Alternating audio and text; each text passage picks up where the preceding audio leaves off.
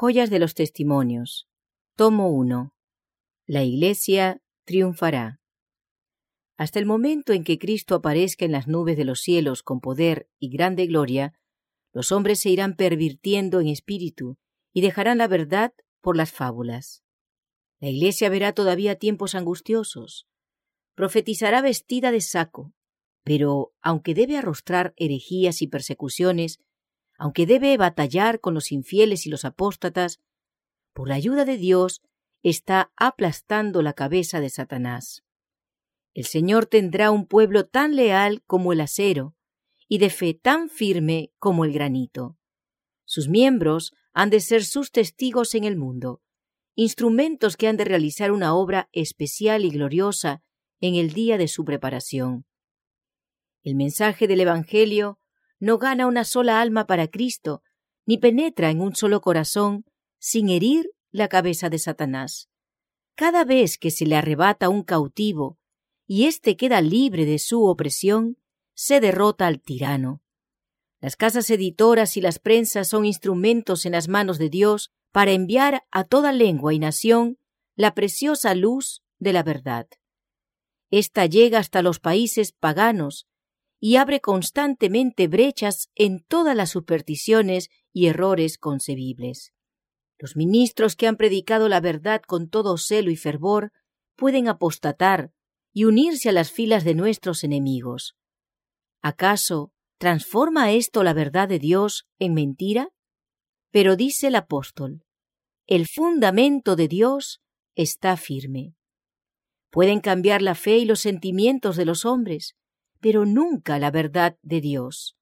Se está proclamando el mensaje del tercer ángel, es infalible. Nadie puede servir a Dios sin unir contra sí a los malos hombres y los malos ángeles.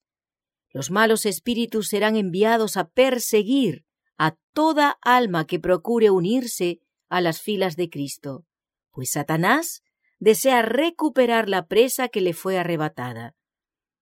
Los hombres malos se rendirán ante grandes engaños, creerán en ellos y se perderán. Estos hombres se cubrirán con vestiduras de sinceridad y engañarán, si fuese posible, a los mismos escogidos. Certidumbre de la verdad. Es tan cierto que tenemos la verdad como que Dios vive, y Satanás, con todas sus artes y todo su poder infernal, no puede cambiar la verdad de Dios en mentira. Aunque el gran adversario procurará anular hasta lo sumo la palabra de Dios, la verdad fulgurará como una lámpara encendida.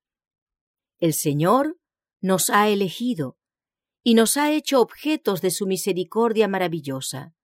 ¿Nos dejaremos hechizar por las charlas de los apóstatas? ¿Nos colocaremos de parte de Satanás y de su hueste? ¿Nos uniremos con los transgresores de la ley de Dios? Sea más bien nuestra oración: Señor, pon enemistad entre mí y la serpiente.